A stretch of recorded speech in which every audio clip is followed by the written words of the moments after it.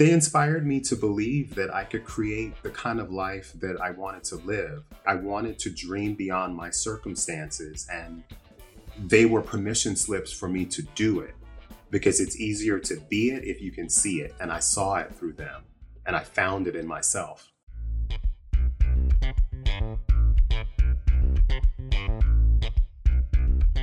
Welcome to Start Right Here, where I talk to BIPOC beauty pros about breaking into the industry, standing out, and defining success for themselves. I'm your host, Corinne L. Corbett. I'm an OG beauty director turned consultant, but I'm also a dot connector. What does that mean? I love linking and sharing ideas, information, and people so that we can all succeed.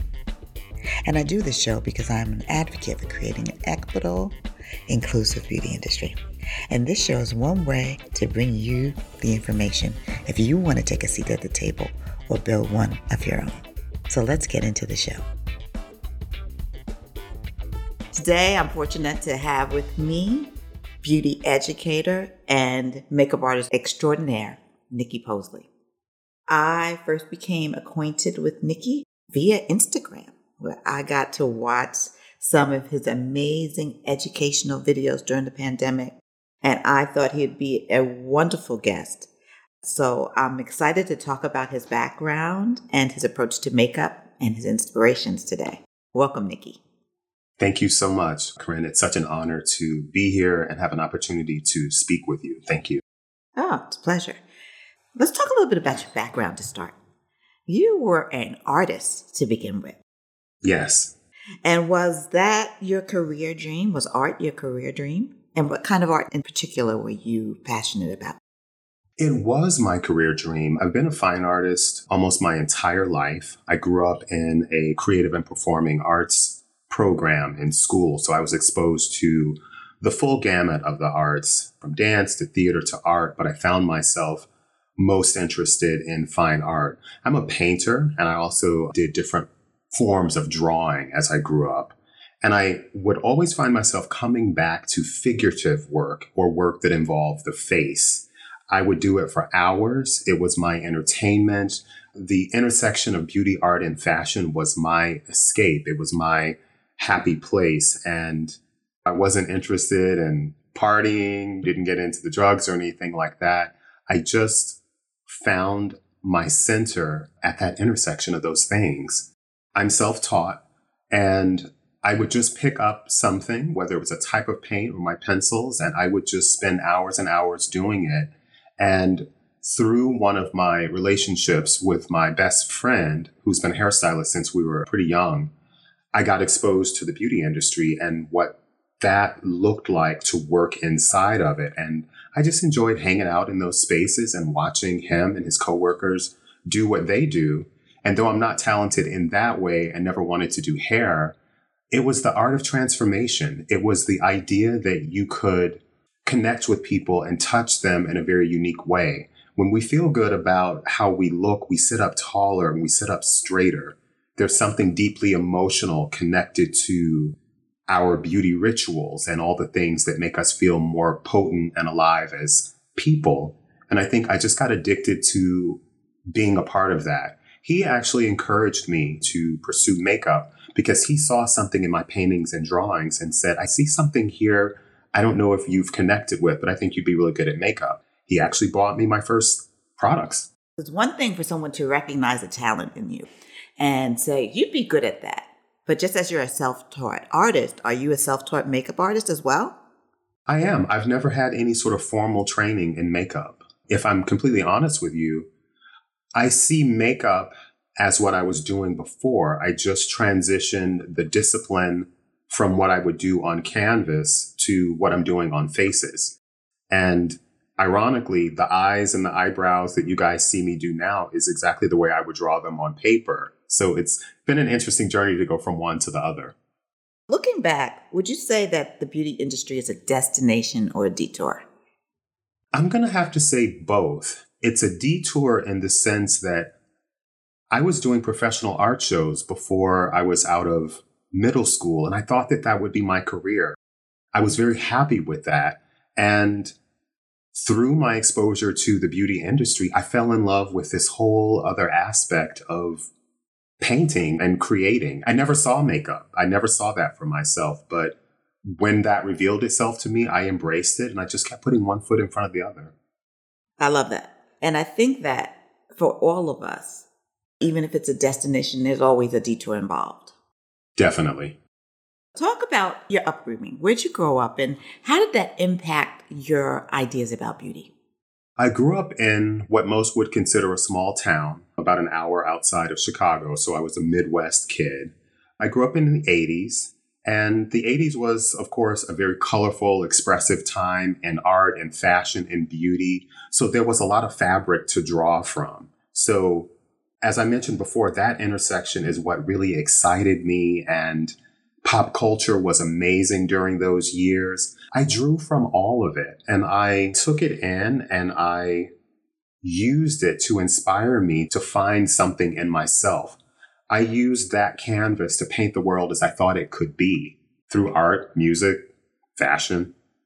Do you remember the first beauty product you purchased? I believe I do. I think it was a St. Ives apricot scrub. I was always very oily, so I was always into exfoliation, and I'm sure I was overdoing it, but I'm sure it was a St. Ives product. Right, with the little walnuts. Yeah, the crushed walnuts. That's so funny. What was the first job that you did as a makeup artist? My first professional gig was working behind the cosmetic counter in Chicago. When I moved to Chicago, I was actually doing customer service training for a printing company. And I was doing that in a hotel.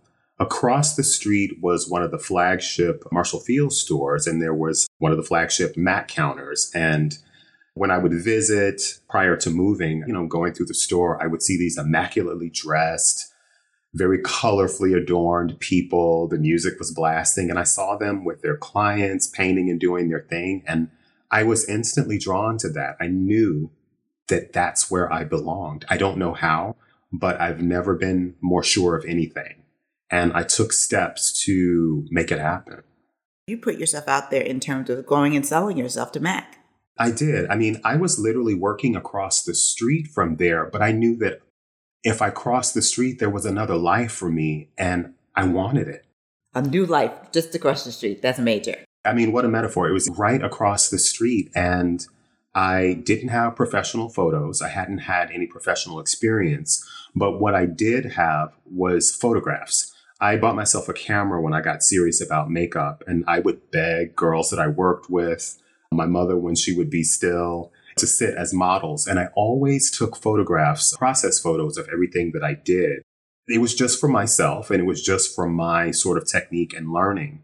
But I used those photos when I had my interview there. And I think they saw my passion for what it was, because like I said, I didn't have any sort of professional images to show, but they didn't care. I think working behind the counter is a critical skill for any makeup artist. That experience that you gain behind the counter is invaluable because of the variety of people that you get to interact with. So what lessons do you think you learned there that set you up for success? Gosh, that's a great question. Patience, first and foremost, because in those environments, you may be going 60 miles an hour for a while, then it's slow, and everything in between. You literally are learning what it is to be of service. And that changes from person to person. I might work with someone in their 70s part of the day, and the next person I work with is 17. There's a lot of different ideas about beauty, and you have to find a way to meet people where they are, because it's not about me necessarily showing them every trick I have in my book. It's about honoring the person they want to see in the mirror and meeting them wherever that is. And also humility, knowing what I know, but being able to humbly present that through a filter that they can understand and relate to.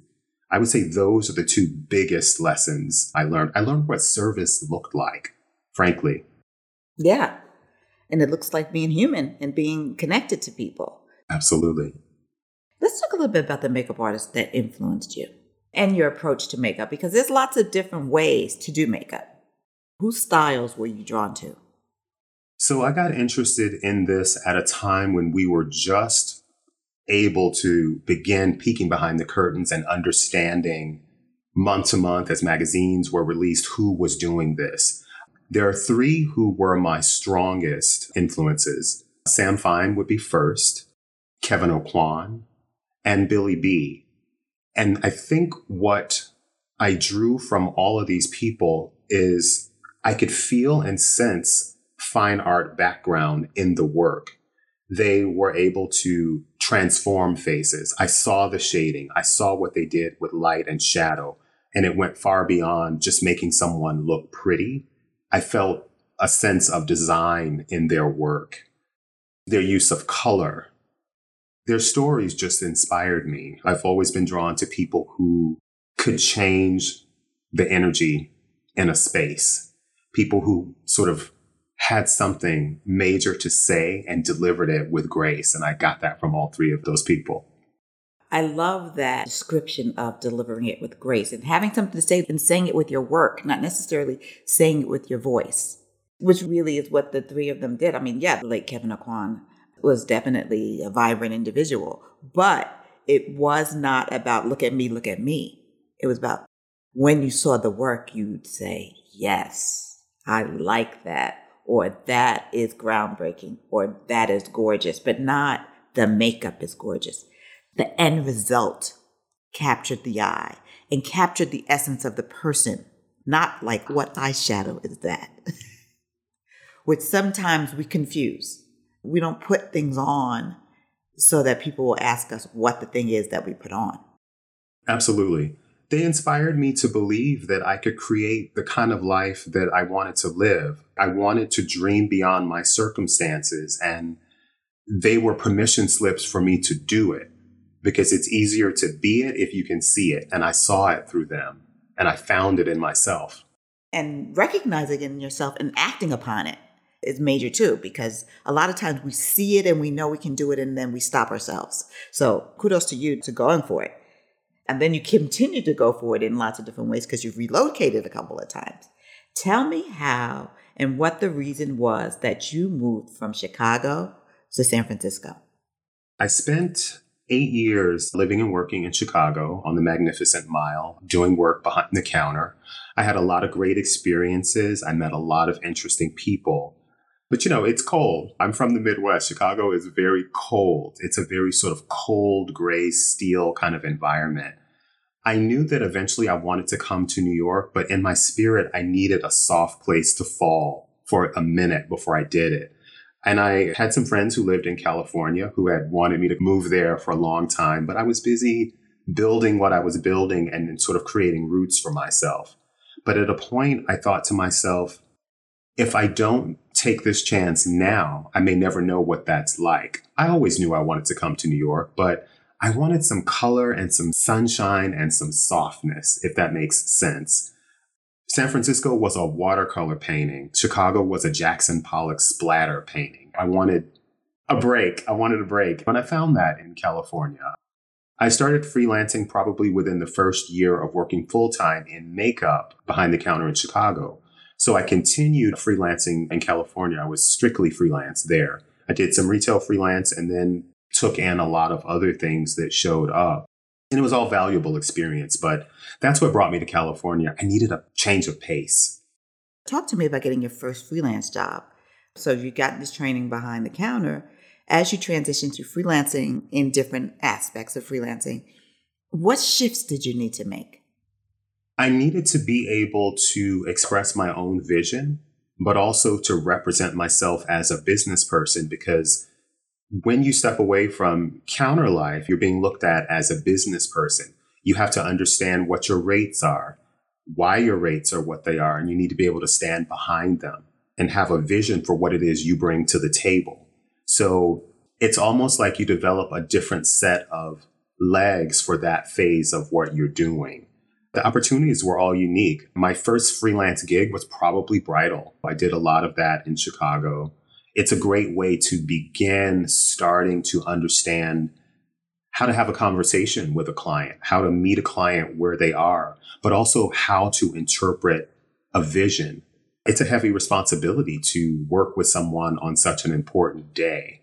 Sometimes it was a photo shoot, but in the Midwest, mostly bridal would have been the majority of my freelance work. And when I look back, I gained something from every bit of it. And bridal is interesting because bridal is an event, a pivotal event in someone's life. So it is just as critical as the red carpet. It's someone's personal red carpet situation. So there is a lot of pressure on the team that is doing that work, even if they've never had exposure to the red carpet. Yes, absolutely. You grow into that space, and it's not easy. And while you were in San Francisco, you started doing beauty education. I did. Talk to me a little bit about stepping into that role, because there's one thing to apply makeup, another thing to impart information to others. It is. And looking back, it's something that came very naturally to me when I was with my clients in retail, obviously in the process of helping them to understand how to apply makeup to themselves and work on your sales and all of that. But beyond that, it was just a part of who I was. It's not something that I saw for myself either. I was doing freelance for Shoe or More in San Francisco for a little over 4 years. Beautiful, elegant brand. Sometimes we would host parties for VIP clients after the workday, and someone would have to sort of step forward to present so that there was something to make an event out of. And I was continuously finding myself pushed forward to do it. And at first I didn't want to do it. You know, we had put in a full day, but I took a step back and thought to myself, this is a skill set. I'm being asked to work on a skill set, and I may be doing it for them at this moment, but what I learn, I get to keep. So I'm going to lean into this and see what there is to it. And when I leaned in, there was a vibration to it. I started to enjoy it. I started to have a lot of fun. It began to bring more clients to me because they like to hear me speak and break things down as I go. And I found a different kind of joy in education. Yeah. If that is a talent that someone possesses, once they realize it, then it's like a spark goes off when you step up to do the work, because it's not laborious. It's something you enjoy, and that infects the other people positively. It's contagious in a beautiful way. Like when they see someone explaining information and they engage with you, there's a connection that happens. It's like if they know that you're all in, then they want to get into. Absolutely. That's been an important component throughout every aspect and phase of the career I've had thus far. I've always been able to be exactly who I am. And I think people really respect and appreciate that. And people connect with it. That's the core of what this industry is connecting. Yeah, it is. You told me in the pre-interview, when you decided to move to New York, you came with a backpack and a dream, basically. That was it, Corinne. That is brave. That is really, really brave.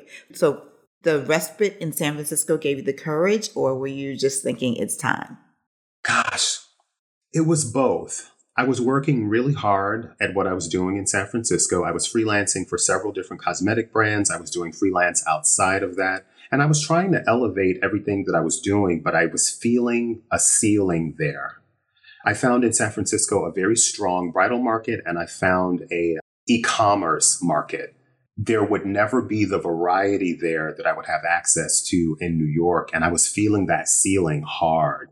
And I had the energy, I had the passion, and I had the audacity to do it. But I was feeling like a size 10 foot and a size 7 shoe. I was just hitting the ceiling with what I felt my possibilities were. So I knew it was time to go. It was time to dream bigger and dare for more. When you got here, you had goals, but did you have a plan to execute on them? You know what? I did, and I had both. And my transition was very interesting. I found a roommate in New York while I was still in San Francisco. Wow, that's great. It's kind of a crazy story, but when we connected online and we had our first conversation, something in the tone of her voice made me know that we would be good as roommates I can't explain that at all. It was a feeling because I also had other phone interviews, and just with the tone of the voice, I knew something wasn't right. I didn't know what it was, but I trust my intuition, and we are friends to this day. So it was kind of crazy if you look back on it and think about it on paper, but literally from those first couple of conversations and the things that we talked about, I felt like it would be a good fit. And I just took the leap. I go where I find myself drawn, and I figure the rest out when I get there. And it probably won't be the last time I have to do it. How did you establish yourself in New York in such a competitive environment? Honestly, I think it has to do with the fact that I wasn't worried about what was going on to the left and right of me. We tap into our power by knowing what we are and what we aren't. I focused on what my lane was. Now, was it difficult? Absolutely. I was in a huge new market. I knew no one in New York other than my new roommate. Spent some time back in retail to get on my feet and just to have a sense of security in this new place. But I was always, even within that, looking for where the opportunity was. I would say consistency was the thing that eventually, I guess, brought me to certain people's attention. You have to keep showing up, and showing up can look different from one season to the next in your life and in your career. But specific to New York, because you asked me this, New York isn't completely obsessed with exactly how talented you are. New York wants to know if you're going to keep showing up long enough for someone to care about your story. And I stayed until someone cared about my story. You don't have to be the most talented makeup artist, but do you have a story that people can understand and relate to? I worked with the talent that I had, continued to train, learn whatever I could, but I came here because I deserved a bigger story. And I wanted to expand what was possible for me. And one by one, you start to connect with people who become faith partners or angels, whatever you want to call it, and they help you to amplify your message. I wanted to be that person who was able to inspire, whether it's a little boy or a little girl or 70-year-old, whoever, who needed to believe that it could be them and that they could do it if that was in their heart. I ended up becoming, in a sense, the thing that I needed that I didn't have. And I leaned into it. I love the idea of becoming what you need, because then you know what you need. You can recognize it in others. And I don't think it's strange that you knew through several conversations with the woman who would become your roommate that click was there. Because if we pay attention, people always give us signs of who they are. It's when we are blinded by whatever title, name, position that we don't look, but it's always there all along. Yeah, I absolutely believe that. Once you got here, did you ever contemplate like this is not for me ever in this journey? The only honest answer for that is I questioned at different times how I was going about it. I've thought about this a lot, especially in the last 3 years. There's only been one day in my 25 years in this career where I asked myself straightforward, if I wasn't doing this, what do I love enough to replace it with? And I didn't have an answer for it. But there was one day a little bit earlier in the pandemic because I was exhausted. I was mentally and emotionally exhausted just from what we were all dealing with and pivoting. And because I have a few really amazing people around me, including my family who's so supportive, I was able to get through a tough moment like that. But that was the only time.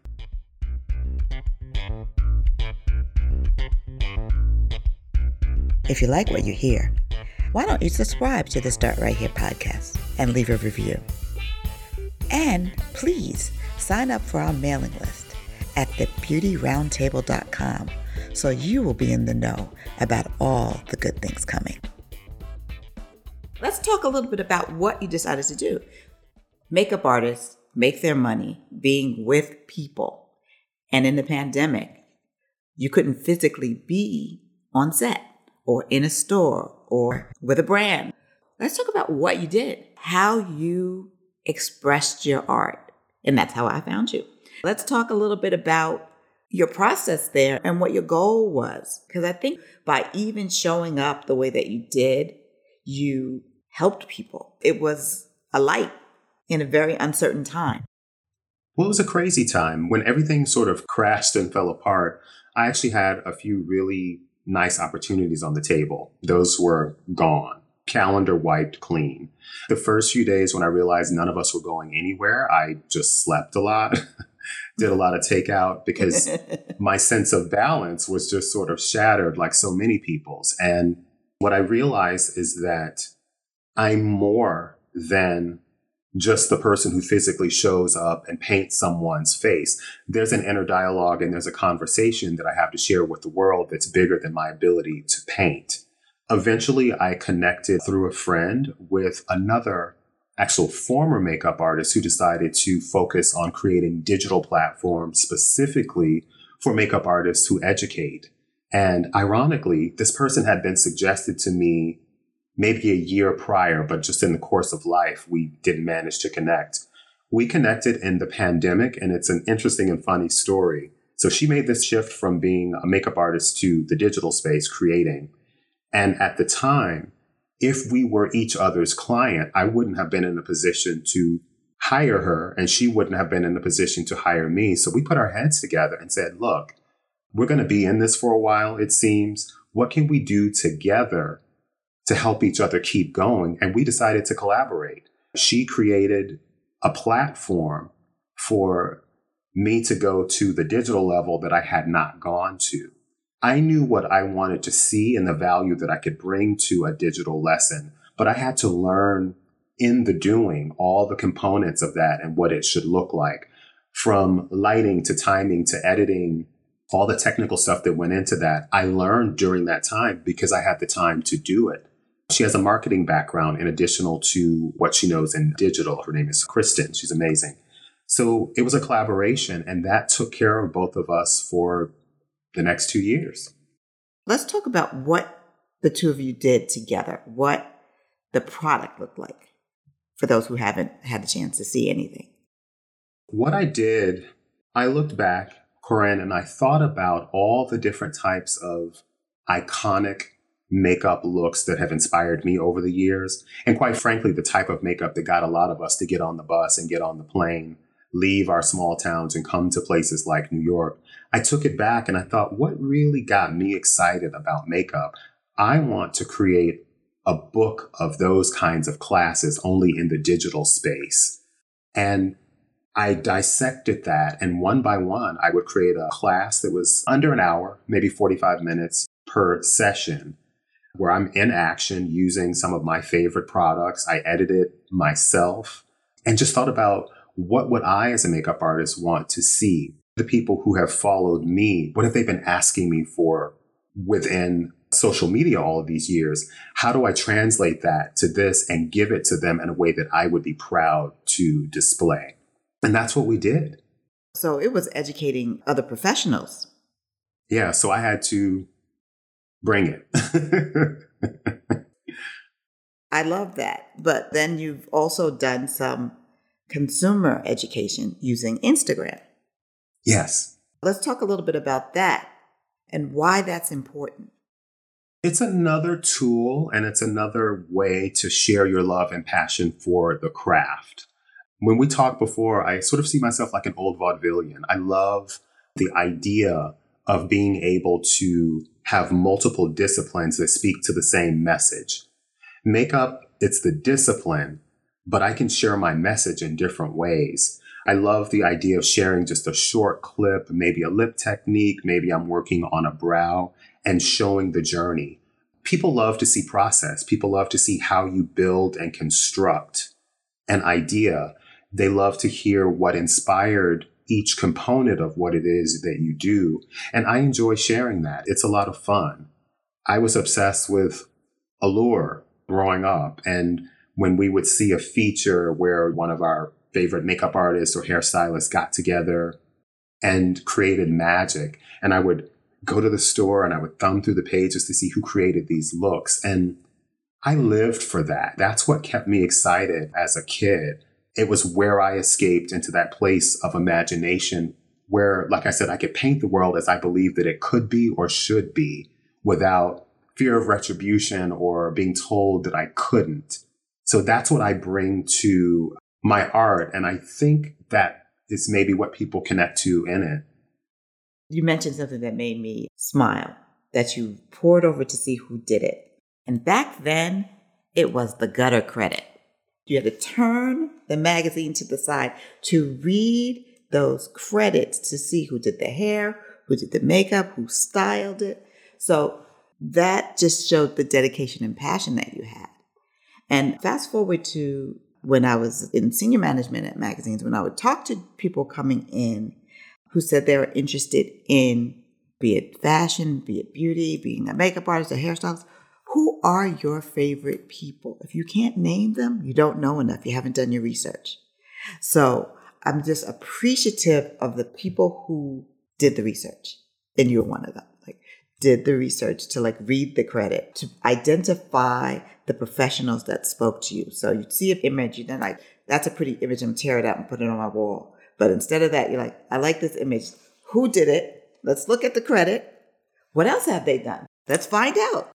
It was an adventure. Every month we'd go to the magazine stands and we would start. And when I say we, it was myself, my brother, and my best friend. We're all fine artists, but we all had that interest in that collective space where beauty, art, and fashion met. That was our entertainment, frankly. I love it. So have you done editorial? I have done some. What was it like on your first editorial gig? It was nerve-wracking, but exciting at the same time. I don't even remember what the magazine was now, but I remember one detail I think maybe your listeners will find interesting. It was a 60s inspired shoot that was actually promoting workout wear. So it was very sort of highly styled. And one of the interesting things is that the reference that I sent was for a different part of the decade than what they actually wanted. And I had to explain to the person that was in charge on set that they had asked for really a 50s reference when what they were actually wanting was a mid-60s reference. And that was a very interesting and nerve-wracking moment, but everything worked out well. I was just so glad I understood enough about reference to say, hey, I think this isn't really 50s what you're asking for. Do you want 50s or do you want mid-60s? Because it's sounding more like mid-60s. But I had to stand. And it's important that the client then know what they want. Because again, if you don't do your research, even as a client, then you may stick your heels in and be wrong, be 100% wrong. So the importance of that conversation, the collaborative nature of editorial is that we hire hair and makeup and creatives because they're good at what they do and that they should be able to make suggestions. Now, advertising, on the other hand, is a little bit more challenging because the client may dig their heels in and you just got to give the client what they want. They may not want to hear your opinion. But I think editorial is a team coming together for the benefit of the brand and the reader. Absolutely. But that was one of those moments where I had to assert myself. Yeah, I think that's exciting. What do you find joyous in the work that you do? I think the connection to people. I've gotten to meet so many amazing people from around the world over the time that I've been doing this. And there's something really amazing about the art of transformation. Connecting to something on the inside of someone that makes them sit up taller and straighter and just feel more connected to their own joy. As an artist, I see myself as a translator and a vessel. It's rarely 100% my vision. I'm there to translate and be of service. Now, depending on the relationship with the client and the situation, I'm afforded different levels of trust. Sometimes it is 100% my vision, but typically it's not. Again, it's not about me showing every trick in my spell book. That may be too much for the person who's in the chair. I have to focus in on what's going to make them feel like their best projected self. And that's a good day. What is it like as a professional makeup artist who's done this for more than 25 years to be a professional makeup artist on Instagram in the age of Instagram makeup artists who think they're professionals? Oh, that's so loaded. And this is not casting aspersions on those who can do their makeup well. You can personally do your makeup well, but there is a difference between a professional makeup artist, and someone who can do their makeup well. So distinguishing yourself in the noise is important. So how does one do that? You do it by having a perspective. A perspective is something that's earned. I consider myself a hybrid because I had been working in the industry as a multidiscipline professional for years prior to the onslaught of social media. So I had a well-honed perspective about beauty before that showed up. So the choice I had to make was, to what level am I going to participate in the new now? Now, there's certain things that show up in our industry, and I know you've seen plenty of things in your time and experience that you just have to sort of get on board with. For instance, when computers came and that hit, if you weren't able to participate with that, you got left behind. So you have to make decisions about the level at which you're going to participate. I consider myself an old school makeup artist, and that's something that I always say with pride because we had to get things done a very different way. We had to dig deeper into who we were and the things that we found exotic in order to create. We didn't have nearly as many products to work with. We had to get our hands dirty. So when social media came about and I realized that it could be a tool and a vessel for my next level, I had to find a way to participate without losing my personal joy and without losing my message and the essence of why I'm here in this space and what I'm doing. Now, that can be challenging at times because things move very quickly. Many things are trend driven. I appreciate trend and I'm able to incorporate it in ways that I feel are appropriate, but that's not what motivates me. I've always been drawn to aesthetics and people who have an ability to last. What is that thing that allowed them to take root and change the space that we're in? So I'm actually really happy that I had the years I had in the industry prior to social media because I can bring a perspective to my space that you can't buy. You can't buy the perspective that experience gives you. And though I don't have any sort of negative feelings about people, for instance, who live strictly in the influencer space, that's a lane. That's a lane that you can have, that you can work, and that you can expand upon. I'm a hybrid, so I'm able to do both. But what I do in the space, I guess that might be considered influencer-ish, it's backed by tried and true experience in this industry. And I think that's important because sometimes we get swayed by the shiny pretty outside. Well, what we need is the foundational knowledge to hold it up for it to last. So I think you make an excellent point there. In our pre-discussion, you talked about the fact that you have, for the most part, or the majority of your career, worked without an agent. So I want to talk a little bit about things that are hard. That's a hard thing to do for many because that could be a barrier to actually getting work. Can you talk to me a little bit about your process and your decision to do that? So in being completely transparent, I first have to say to you and your audience that you first have to have a clear understanding of what an agent is and what an agent does. You still have to drive the vision. And at the end of the day, you are responsible for being the fire in that engine. I think that there's a misperception a lot, and particularly amongst younger artists today, that an agent is almost like a babysitter. They have their function, but ultimately at the end of the day, they're there to amplify your message, take your skills, your strengths, and help to grow them and expand them. But you are still the one who has to be out front building the relationships and feeling out those relationships and bringing them to you.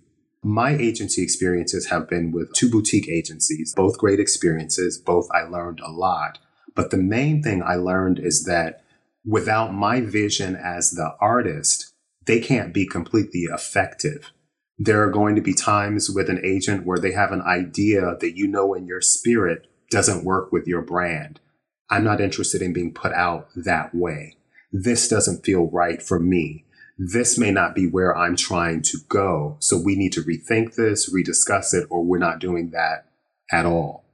There are also times when, through my experiences with agents, they help me to sort of expand how I saw myself and certain possibilities. It's a dance and it's a give and take, but they're not fixers or babysitters. You have to have the vision and you have to understand what your brand is. And frankly, who you see in the vision, the collective vision of what your brand actually is. So I understood, and it's not lost on me, that I still have to have the drive to get out there and represent myself so that they can be effective. They're a dance partner in that, and they can be a wonderful dance partner, but it's still on you. Right. The collaboration is there. So it is a dance. You're collaborating so that the dance is beautiful. So if it's not beautiful for both of you, it's not a good fit. So that makes a lot of sense. Let's talk a little bit about those who aspire to be makeup artists. What advice would you give in general to anybody who wants to be a makeup artist? And then what skills should they possess or acquire? Corinne, I think first and foremost, you need to have a genuine and authentic interest in the craft. If you're really genuinely interested in a craft, that means you're also interested in who came before you, because it's hard to know where you are in a real way if you don't know who paved the way and on whose shoulders you stand. I've encountered a lot of artists in the work that I do, the regular artists and through education, but we're in a time where a lot of people are looking for mix and stir outcomes. No one outside of you can give you your motivation and inspiration. You have to have discipline. If I'm getting up in the morning to go to the gym, half the time I'd rather stay in bed. There's inspiration and there's discipline. Discipline is the spine that carries you when you don't always have the motivation to do it. Discipline is the muscle that gives you strength to get through the test that's necessary to create current chapter and next chapter. You need discipline. It helps to be audacious. A lot of times when we use the word audacity, we think of it in an ego-driven sense. You have to have the audacity to believe that you can get up, put on some clothes, and go out there and put yourself out into the world to be judged. It's not easy being an artist and living a creative life. There's so much that is subjective. There's a lot of rejection. You have to have a thick skin about what you do. And sometimes you have to separate your desire and your passion from the person or the company that wasn't able to receive it. I'm not a fit for everybody. And if I was, frankly, I would be worried about that. You have to be self-motivated. You have to care about the integrity that goes into creating real art. But then there's the business side. You need to be equally interested and involved in a business. Beautiful eyeshadow is not going to buy me a house. So there are so many aspects of this that we're responsible for that take time to learn and take time to cultivate. And there are certain things that just take time. You can't complain about the harvest if you haven't planted the seeds. It's a good preachy word right there. I get a lot of outreach from artists about what I think they should do or what their next step should be. Sometimes you just have to stop, be still, and take a moment to breathe so that you can connect to your intuition. There are going to be times, and there have been times in my own life where I knew very strongly what the next step should be. I knew beyond a shadow of a doubt. And then there are times when I'm just making myself try something different. But there is always a little voice that will speak to you if you listen to it. And another thing I get asked a lot about, whether they want to try something with me or there's some other artist that they want to connect with or learn from or just get next to better themselves. We have to learn how to speak their names. And when I say speak their names, that means that you're not always going to have a physical mentor over your shoulder to push you along. The people that inspired me the most, they were virtual mentors. Heck, it wasn't even virtual. It was in books. The computers weren't even what they are now. I drew inspiration from their examples. I studied them, not so that I could be them, because no one else can be them, but I studied their example, how they carried themselves in the world and what they brought to this space and how they became unforgettable. I'm interested in the things that capture the imagination and linger there. So it's not a mix and stir thing for me. It never has been. Right. And I think that is really important. What would you like to do that you haven't done yet? There's something I can tell you. My love and passion for beauty led to educational opportunities, which I never saw for myself. Education within the last couple of years have led to opportunity in the product development space, specifically foundation shade consulting. And that's not something that I saw either, but when it showed up, I embraced it because it allowed me to lend my voice to all the gaps I've seen in that product over the 25 years I've been doing this. So it felt like the most natural thing in the world for me to take where I've been and what I've been able to do and to apply it in a different way, but also to be able to show up for Black women and other women of color in a space where they're sometimes an afterthought. I can't speak too specifically about the opportunity, but I was brought in specifically to speak to shades for women of color and Black women, but eventually was asked to work on the entire range. No, we don't need to know that, but just the fact that you're able to do that, to widen your influence in different spaces is amazing. And you are so inspiring. Thank you so much. Likewise. But I don't know if you are aware of how your approach and your outlook will benefit us, because this genuine sincerity and you care for the craft, and it shows through. Thank you.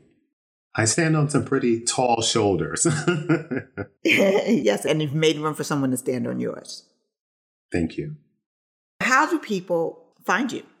These days, mostly through Instagram and just at Nicky, Nicky, Posley, Posley. Within that space, you'll see sort of the full range of my artistic expression, all the things that, excite me in the industry. They can go to the link in my bio if they're interested in checking out digital work, digital education. So I just try to keep it all encapsulated there. Great. So at Nicky Posley on Instagram, check him out there, folks. Nicky, I can't thank you enough for being with me today. And I look forward to what you're going to do next. Thank you so much for having me, Corinne. It was an honor. That's our show for today. Follow at start_right_here_podcast on Instagram, and check out the Last Word newsletter for my latest musings on beauty and inclusion.